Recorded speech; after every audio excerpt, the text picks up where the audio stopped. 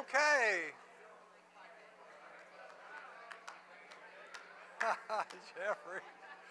Jeffrey, they moved you over so I can't look.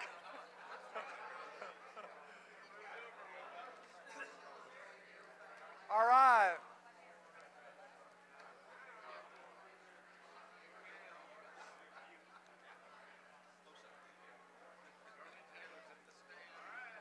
This is our second series, second lesson in the series on the book of Acts.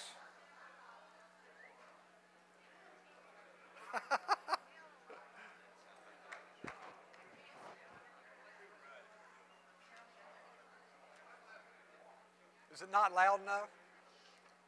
Is that good? Okay. Can y'all hear me back there?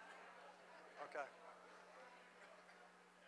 All right, this is, if you have your Bible or electronic device, you can turn to Acts chapter 2. This is our second lesson. We're in Acts chapter 2.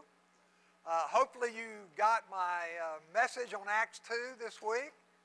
If you didn't, just give me your, I must have the wrong email or you haven't given it to me. But if you want the weekly message on Acts, let me have your email address and I'll put you on the list. And last week we saw the ascension of Christ to heaven, and right before he went up, he told the disciples to wait on some big event. It was going to change everything. It was going to be a totally new beginning, kind of like the new beginning for Jerry when he hired a personal trainer in today's Mendelbaum. All right, Acts chapter 2. Acts chapter 2. This is a big change that Jesus told them to anticipate. The coming of the Holy Spirit would change their lives, and it would mark a tremendous transition from the Old Covenant to the New Covenant. The Old Testament prophets like Jeremiah and Ezekiel all predicted that in the future God would give a new covenant. He gave them the Old Covenant at Mount Sinai, if you remember, and it was a covenant of law. The New Covenant would be a covenant of grace. So the transition we see here in today's lesson from the Old Covenant to the New Covenant, from Israel to the church, from the priesthood to the apostles, from law, the law covenant to the covenant of grace. And so big changes in the Bible and in the way God is dealing with his people. So we see in today's lesson, it will be actually the birthday, the beginning of the church. Before Acts 2, there's no church. Now, today, there's going to be like an instant church. You're going to have a huge number of people come to Christ and literally begin the first church on record there in Jerusalem. A lot of people don't even realize the first church was all Jewish and was in Jerusalem, you know. They think it was in Allen Park or something. I don't know. But so the mark of this new covenant church is the coming, the indwelling of the Holy Spirit that literally changes hearts. That's the difference between how God deals with the people in the Old Testament. The Spirit is obviously omnipresent, the Spirit of God, and is effective and active in the Old Testament. But now in the New Testament, the New Covenant, the work of the Spirit, the ministry of the Holy Spirit is to change hearts. So people's hearts actually change. So we're told that now they had the law before, but now they actually have a heart for the law. A lot of people say, well, we're not under the law now. We don't have to keep the law. Well, that's correct as far as salvation is concerned. But the law is permanent. It is forever. I mean, you don't change the Ten Commandments, right? But what changes is your desire, that heart that you have, that inner commitment to obey God and follow the law is changed.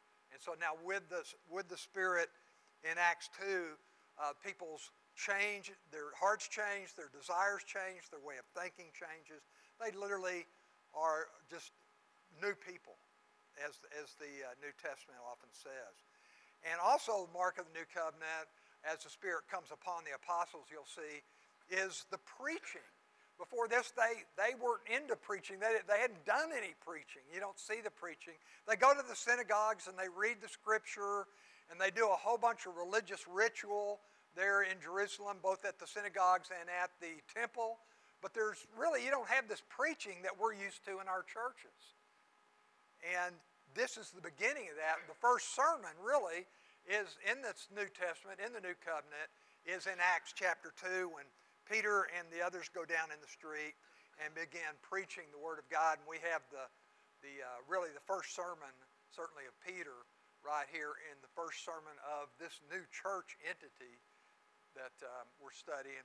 In chapter 2, when the Spirit comes on Peter, suddenly he's bold. Suddenly he's got this desire to share the gospel, and he goes down in the street and does so.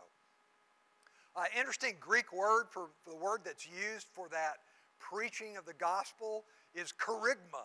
To me, I was reading about it. It just sounds like a cool word to me. I don't know.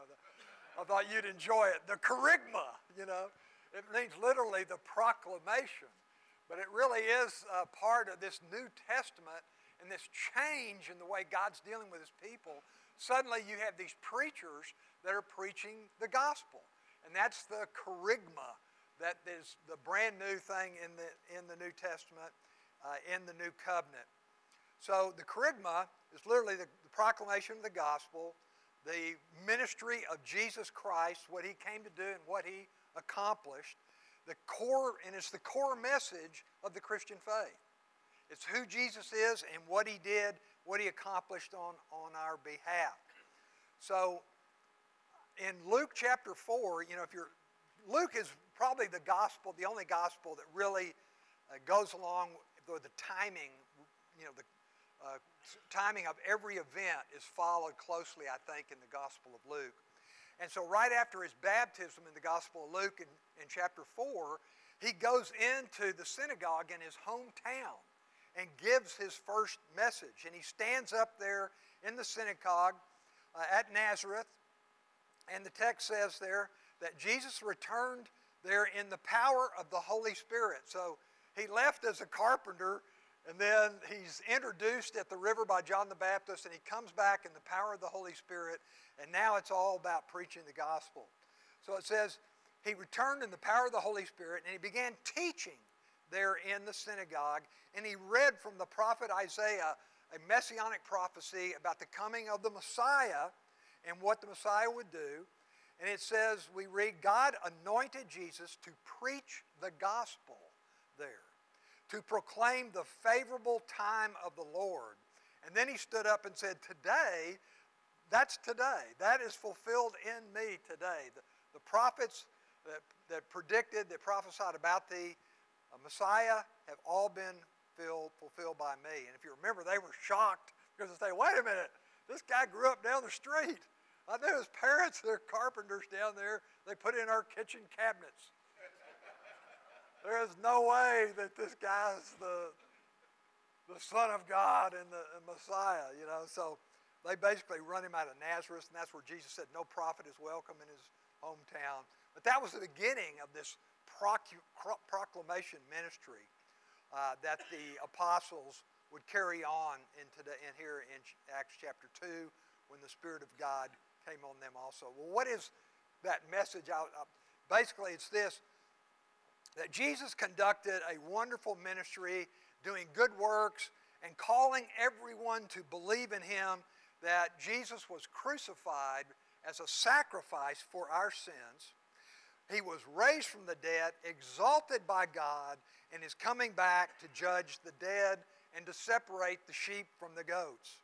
He'll restore all things. You could even call it paradise regained. When God created, everything was perfect, and then you had the original sin and the fall, and everything was corrupted. But now Jesus will come back in the future, and he'll restore all things in that sense. Paradise regained. Therefore, all who hear should repent and believe and publicly profess Christ as their Savior. That's kind of the short version of the kerygma, of the gospel message. Everybody has sinned and needs this sacrifice that Jesus has made on their behalf. and by personally believing and accepting Christ as your sacrifice, as your Savior, this will be yours. You take this as well in that belief. One theologian said this kerygma is the irreducible essence of Christian preaching. It should be, his point is, it should be in every sermon, right? It should be in every sermon. Of course, what's the problem with that?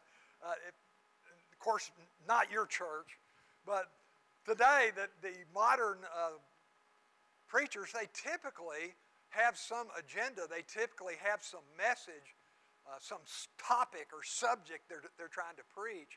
And so they'll lay it out there, and then they'll use maybe some Bible passages to back it up or something. That's kind of the typical sermon today, actually, being preached in the churches. But I think the correct sermon, the original sermon, and the way that God intended it, the kerygma, has always got the gospel message as its core. And it's always about Christ. I don't know if you take Jim Dennison's devotional every morning. It's really great. I read it every morning. And he had a message about a devotional about this, and he was talking about that large church in Houston that's got like 25,000 people, and I think it's Joel Osteen's church. And his wife, Joel Osteen, he's real politically correct and everything, so it's really kind of hard to figure out what he actually believes. But it's kind of the power of positive thinking, and I don't mean that critically. But his wife kind of came out and explained it and if you look at Dennison's sermons, you can see her sermon right there. He published it, and her message was basically, the Bible and the gospel is actually about us. It's to build us up. It's for us to find our total and complete self, right? And so basically she was saying that the gospel, in her view, what she believed, is man-centered. It's man-centered. But of course we see the truth in Acts 2 and all through the New Testament that the gospel is always Christ-centered. That's the message. And that's the message that should be preached from all the churches, and not only then, but certainly now as well. And so that's the problem. And I think, I find myself, and I think you should do the same thing. When you're listening to a sermon, no matter where you are, whatever preacher it is, you should be listening for the gospel. It should be there. It should be Christ-centered, all about Him and not about us. I mean, a lot of people go to church maybe to be built up, to get a motivational speech, or they want somebody to tell them, you're a good person and you're wonderful and you can do it, and on, and tell you how great you are, and hopefully by the time you leave there, you leave there happy, until you go out there and something awful happens. Then you go, wait a minute. But, I was thinking about that feel-good message that's so popular now today, and I was thinking, well, wait a minute, think about this. All the people that preach sermons, think about what was John the Baptist's sermon. You need to repent because you're a rotten sinner. You need to get ready for the Savior. And when you think about it, really all the messages, what was Jeremiah's message? You think Jeremiah was saying, I'm okay, you're okay? No, he came to Jerusalem and he said, this place is rotten to the core. And Noah, how about Noah? He preached for like 120 years or something. What do you think his message was? Don't worry about a thing, everything's good. Something good is going to happen today. Do you think that was Noah's message? No, I don't think so. How about Nebuchadnezzar? How about when Daniel was preaching to Nebuchadnezzar? Remember when Daniel in chapter 4 had that dream and he went to Nebuchadnezzar and he said, you better get your head back on straight. You better humble yourself and believe in the Lord because He's coming for you. And of course He did there in chapter 4 and just crushed him, right? So the message, and we're going to see it again today, they're going to ask him, he's going to say, you are the one that crucified Christ. And they're going, whoa. So this is not a feel-good message about how great I am. This is a message, the kerygma, the gospel, is about how good Christ is and what he did. And believing in that, that should change our lives. See? So it's really it's a lowering of yourself and a raising of him. Life used to be all about me, but it needs to be all about Christ, and that's what the sermons in all of our churches should be about. So, in chapter 2, you're going to see 3 really big events. 3 amazing things are going to happen in this one chapter. First of all, the Spirit of God is going to come upon them visibly, audibly, and they're even going to experience the filling, the indwelling of the Holy Spirit as well. Second, the first sermon. Peter's going to go down and give the first sermon of the apostolic age, the church. And of course, as I said, it's the birth of the church. This event marks the birth of the church. A lot of people think the church was born when Jesus came or whatever, but actually it was not born. There was no church before the Holy Spirit came. You've got these 120 people in the upper room waiting for something. They're not doing anything. They're not doing any church activities. They're not preaching. They do nothing until the Spirit comes, and then they're moved. They're inspired, right? They're empowered. And so they go out boldly and preach the word. And so something brand new is happening here, these 3 big events in this one chapter. If you remember, Jesus, during the Last Supper in John 14 through 16, had promised them another helper. They were worried about Jesus leaving. And he says, don't worry about me leaving. It's really going to be for your benefit. Because when I leave, I'm going to send you a helper, the Spirit, the Holy Spirit, so that you now will have the baton. You'll actually carry on the ministry. So God is going to use you greatly, which is a fantastic thing. They had just been following Jesus around trying to figure out what was going on. Now, it was going to be them out there doing things, them experiencing the grace and the glory of God as they were involved in all these activities. So that's what Jesus was talking about. And he said, greater things will you do than you have seen me do. Which is, wow, what a statement. But we find out what he means in today's lesson when they go out and preach, and 3,000 people come to Christ, believe in their message, and are saved. So in that sense, they certainly did do greater things. And this is all going to happen because you ever heard the word, you probably used it, the word catalyst. Maybe not think about what that meant, but that's what they needed. They wanted to do something, but they were just kind of scared and didn't feel like they were qualified. They needed a catalyst. What is a catalyst? Something that induces a major change. You put it in, mix it up with something else, and it changes it. That's what they needed, and that's what the Spirit of God was a catalyst to move them, to change them, and take them out and empower them to do what Christ had called them to do. And then all this is going to happen in Acts 2 on the day of Pentecost, which is perfect because it was that feast where all the men all around the Mediterranean world, all the Jews were required to be in Jerusalem. And since they're all there, millions of them, it's the perfect time for them to go out in the street and start preaching the gospel. They've got a ready-made audience. God's timing works pretty good, right? Absolutely. And so in chapter 2, here we see when the day of Pentecost had come.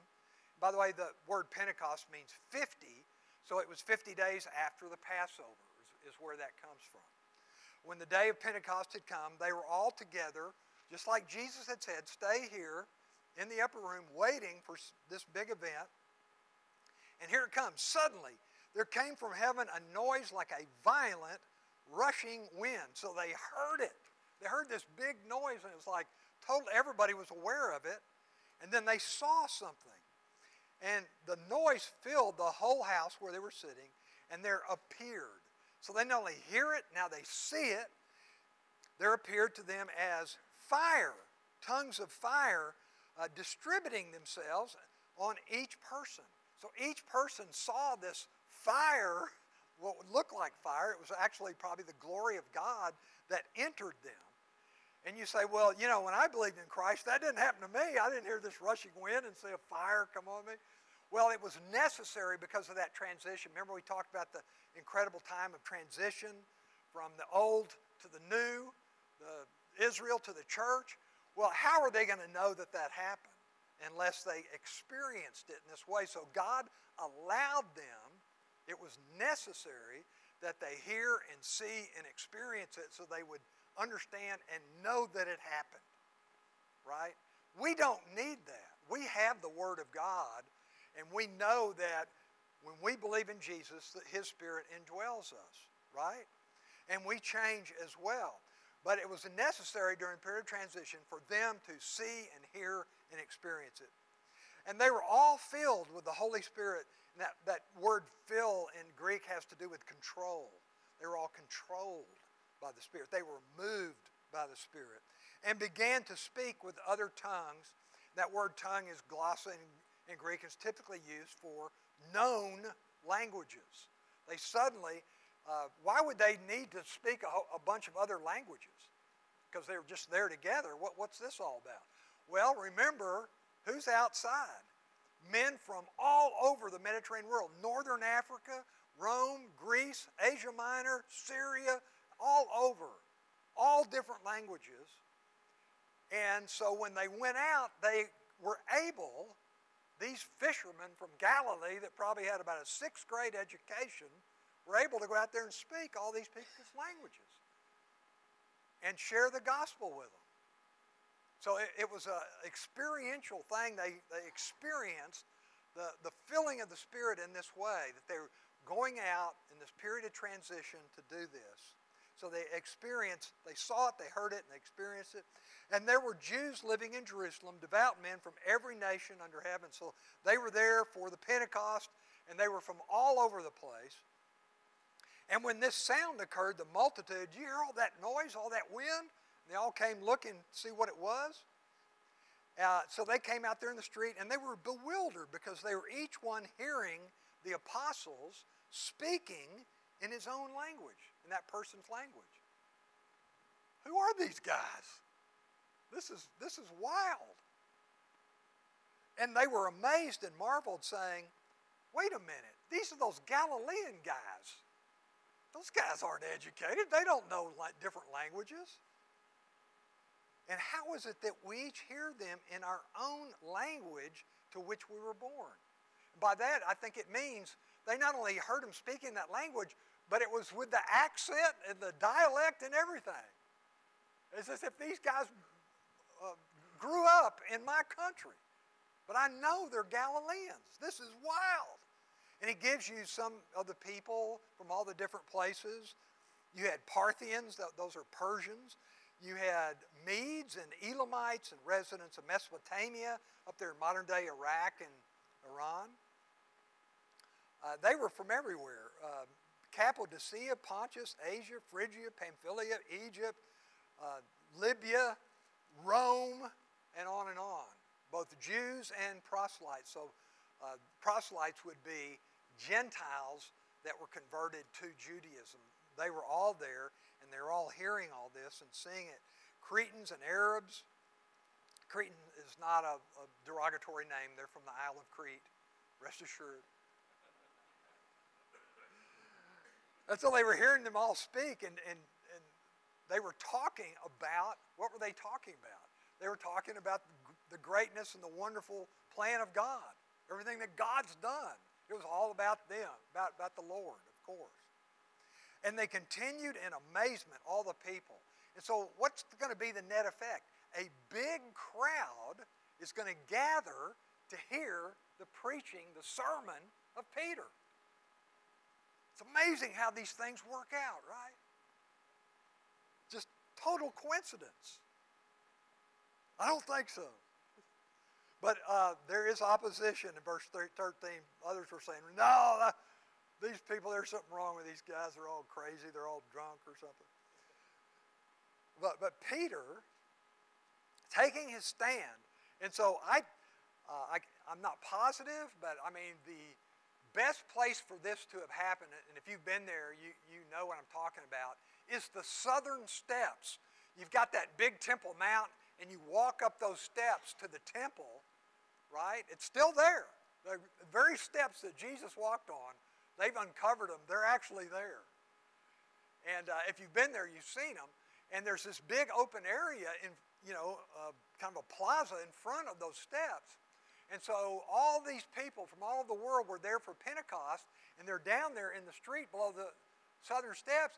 Well, all Peter had to do was walk up a couple of steps.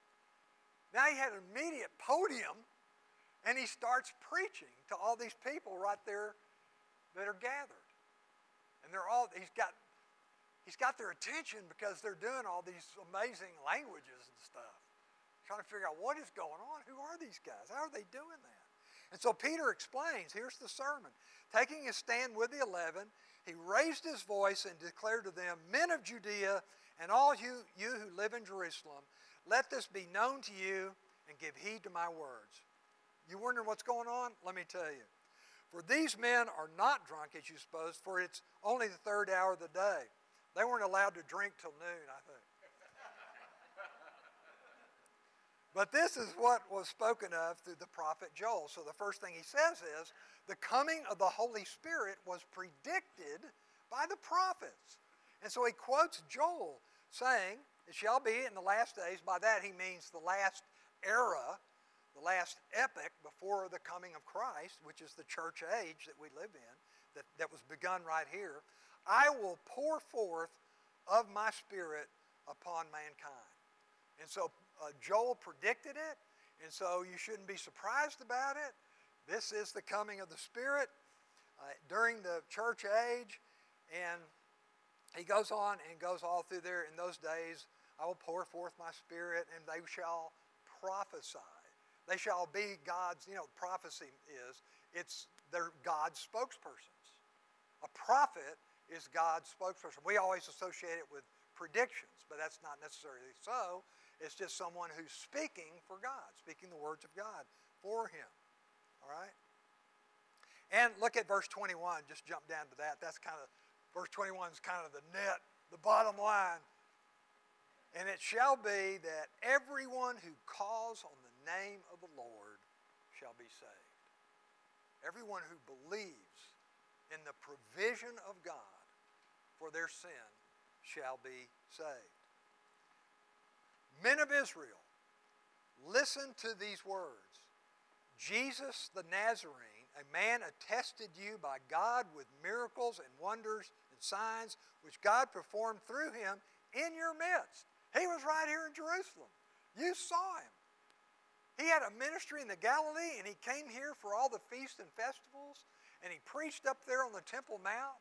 Many of you saw him, heard him, saw the miracles. So you know this guy did all this stuff.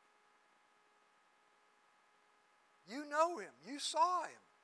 Well, guess what? This man, Jesus, was delivered up, the crucifixion, by the predetermined plan and foreknowledge of God, and you nailed him to a cross by the hands of godless men, and you put him to death. Analyze verse 23 here for a minute. We talked in this class many times, and you may have discussed it elsewhere, but the association, how you balance the relationship between the sovereignty of God and the free will of man. The sovereignty of God and the free will of man. Both are true. There's an abundance of both going on in the Bible and all the stories of the Bible. And this verse 23's got both. Look at this. The predetermined plan. God planned this whole thing out. He sent Jesus into the world, the incarnation. He accomplished that by his will and also at his timetable. And Jesus was offered up, according to God's plan, to die for our sin. That was all planned, known, and accomplished by God. But look also, he says, it's your fault. You did it. You rejected him and you crucified him. Well, how can both be true? Well, I'll let y'all figure that out. No, but it is up to each of us to try to figure out how the balance of that, how that works. Clearly, we're responsible for our belief or our unbelief. We're responsible for all the mistakes we made or the sin that we've committed. We're responsible. We're held accountable. The Bible's clear on that. But at the same time, God has a plan that He has mapped out and willed to happen, even determined it to happen. A lot of people don't like that word, predetermined. But you got to admit that, how did He get here? How did Jesus get here? God determined it. He accomplished it. So in some sense, it was predetermined. I don't care what denomination you go to. You know that's true, right? But at the same time, the accountability is still there for us. So that free will part of it is equally true. And you got to figure out yourself how to balance that out. But what he's saying is, God accomplished this great thing that Jesus did on the cross to save us, the atonement, to save us from our sin. And we are held responsible for it, such that if we don't accept God's pardon through Christ, it's on us. It's on us. Right? So this man who was delivered up by the plan of God, you put him to death. And so you better watch out. I mean, that's basically what he's saying. You're in big, deep, dark doo-doo? Trouble? Yeah. Because look what's happened. God raised him up from the dead. God raised him up, the resurrection, putting an end to the agony of death. He overcame death. He defeated death, which is proven by the resurrection. He's alive. The grave couldn't hold him, since it was impossible for him to be held in its power. And this vindicated everything he said about himself, and it vindicated the gospel that they were preaching, that it is true. He is alive. And he's going to quote Scripture. Don't you love the way he uses Scripture? He uses it three ways. One is the fulfillment of the coming of the Spirit. Two is the resurrection here. And he quotes from, I believe, the Psalms here that David wrote, verse 25. For David says, I was always beholding the Lord in my presence, for he is at my right hand, that I may not be shaken. Therefore my heart was glad and my tongue exalted. Moreover, my flesh also will abide in hope, because thou wilt not abandon my soul to Hades. So what is he doing? He's quoting Jesus speaking with God in the Godhead. Jesus is saying, I knew, Lord, God the Father, you would not abandon my soul to Hades, that I would be resurrected. And you would not allow thy Holy One, Jesus, to undergo decay. The resurrection. And now hast made known to me the ways of life that will make me full of gladness with thy presence. And so he will be in the presence of God. And so he's quoting David there, predicting the prophecy of the resurrection. And so he says, Brethren, I may confidently say to you regarding the patriarch David, that he both died and was buried. So he's not talking about himself. And his tomb is with us to this day. You want to go over here? I'll show you the grave. And guess what? He's still in there. So he's not talking about himself. He's talking about the resurrection of Christ. Clearly. And so because he was a prophet, David was a prophet, a spokesperson for God, and knew that God had sworn to him with an oath to seat one of his descendants upon his throne. He had told David, that's in 2 Samuel chapter 7. David, I'm going to make you a promise, and your heir, talking about the Messiah, will sit on the throne and rule forever. And that's what he's saying here. This This was Jesus. So he was neither, verse 31, abandoned to Hades, nor did his flesh suffer decay. He was resurrected. This Jesus God raised up again, to which we are all witnesses. We were there. We saw the resurrected Christ. All these men that you see with me today, Peter says, we all saw him. We're all witnesses to it. And you can go up there right now. I'll tell you where the tomb is, and you'll see that it's empty. This is powerful stuff. These guys are just, can you believe this? They're all standing out there in the street. Listen to this. This Jesus God raised up again, which are all witnesses. Therefore, by the way, let me ask you a question. We talked about God. This was God's plan, and God delivered him up. Why was he represented as such a victim? Why didn't he escape? If he's got all this power, I mean, he was made out like he didn't have any power. Like they took him and they convicted him falsely, and he couldn't do anything about it. And they crucified him, and he couldn't get away. No. This was God's plan. God gave him up. He wasn't a victim. He was delivered up by God's foreordained plan. It was God's design that it be done this way and at this time. All right? So you've got this paradox of divine intervention, divine predestination, plus human free will at the same time that must be balanced, because they're both equally true. So verse 33, he says, therefore, having been exalted. So after he's resurrected, we saw last week in chapter 1, he was ascended to heaven. He ascended to heaven. And so that's a pretty amazing thing. He ascended to heaven, and the Spirit of God descended from heaven in a fairly short time later. All according to God's plan. God's doing something. And having received from the Father the promise of the Holy Spirit that he was going to send the Spirit, he has poured forth this which you both see and hear. You heard that wind, and you hear me preaching the gospel, and this is all according to the plan of God. That's what this is. For it was not David who ascended into heaven, but he himself. So now he's going to quote that third scripture of David, and this one is to defend the deity of Christ.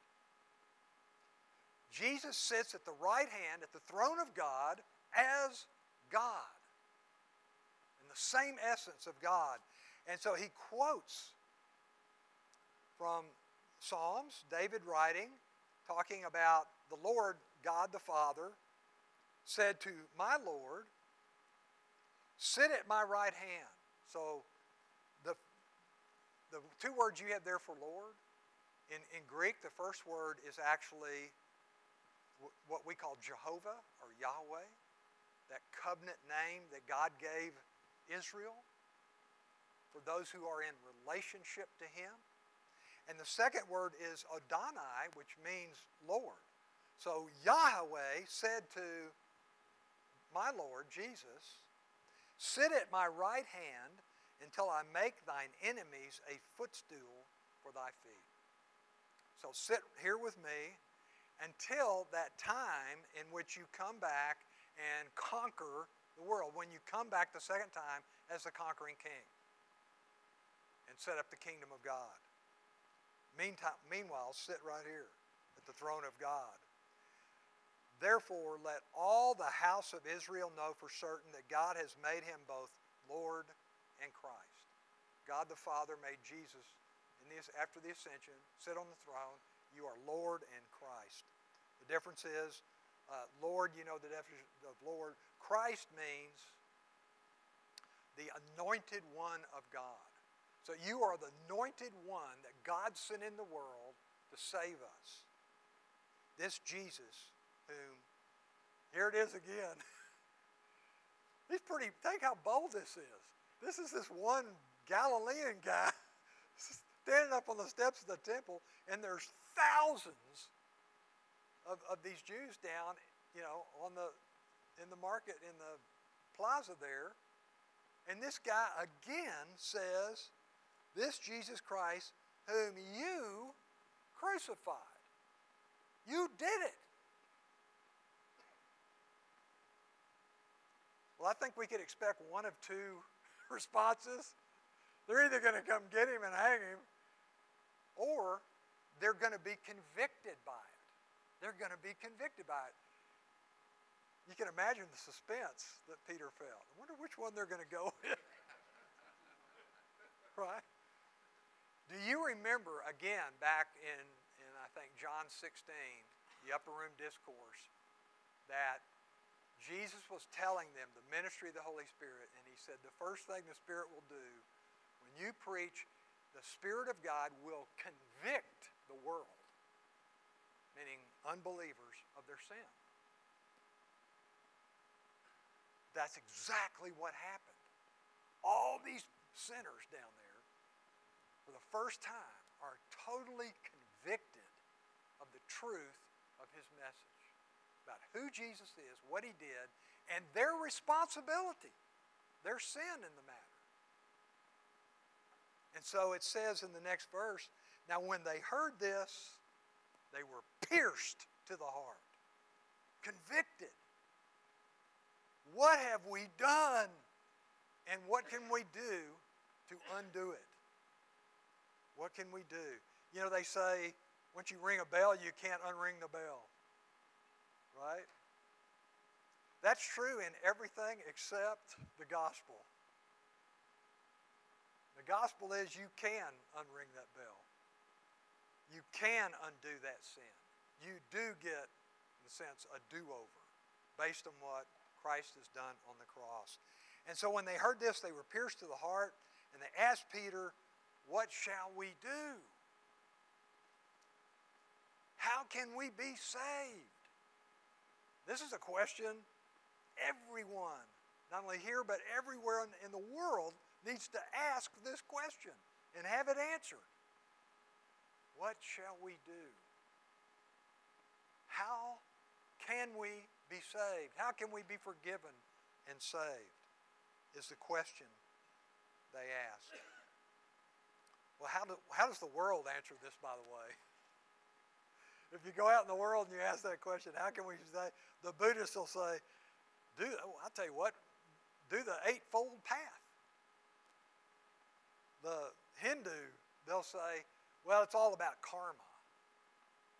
You know, you lead a good life and then you get reincarnated and you get a little better and better.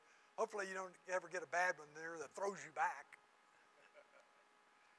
The Jews had the law that they said they were keeping. They still believe that. The Muslims have the 5 pillars that they try to keep. And what are they all trying to do? All these people are trying to offer a way to personally earn approval by their own works. How's that working for them? They're just like these guys in the street. They're sinners. And they're doomed. And they're going to be judged.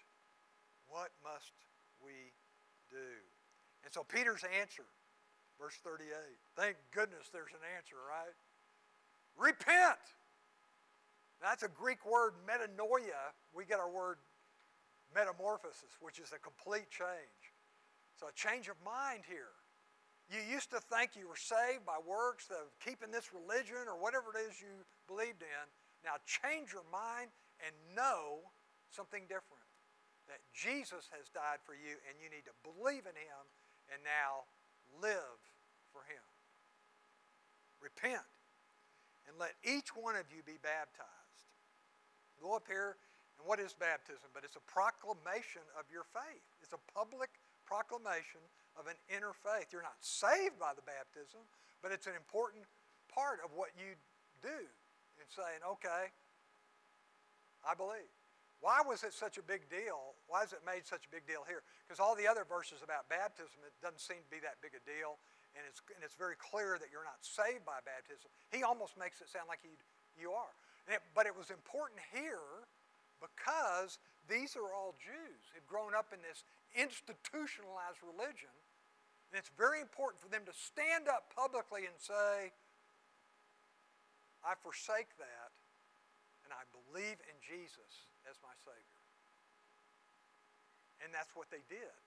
And that's another reason we know it was at the Southern Steps, because archaeologists have uncovered hundreds of these baptismal pools, little tiny swimming pools that they used to baptize as a cleansing ceremony before people went up on the Temple Mount to make their sacrifices. And so that was just right there. Okay, boys, everybody hop in. It was a perfect place. Imagine that. And so he tells them, and you will receive the gift of the Holy Spirit just as we have. For the promise is for you and your children and for all who are far off, as many as the Lord our God shall call to himself.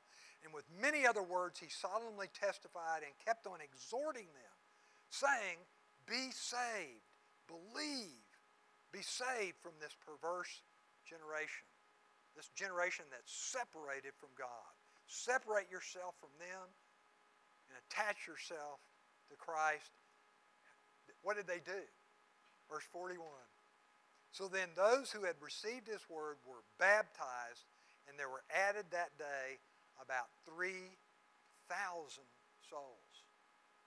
Day before, no church. This day, instant church.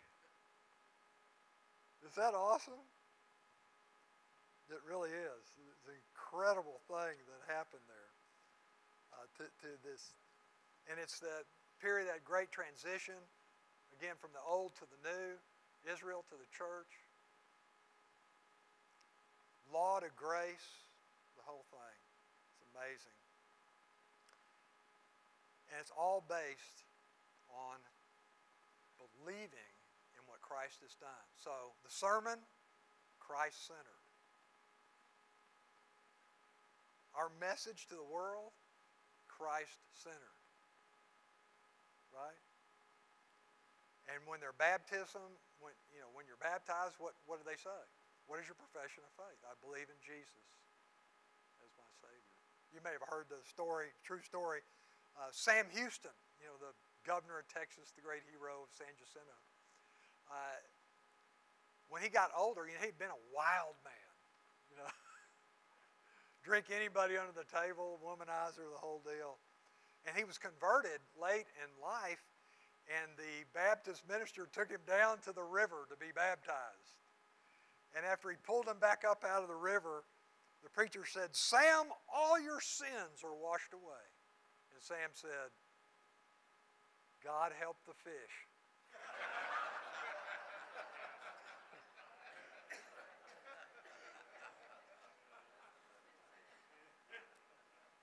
Let's close in prayer. Lord, thank you so much for blessing us with your word, with this first sermon, with the beginning of the church, the benefits of which we all partake in, and we praise you, Lord, and we thank you for preaching that same message to us, that we could believe and have Jesus as our Savior and know our future in heaven with you. We pray these things in Jesus' name.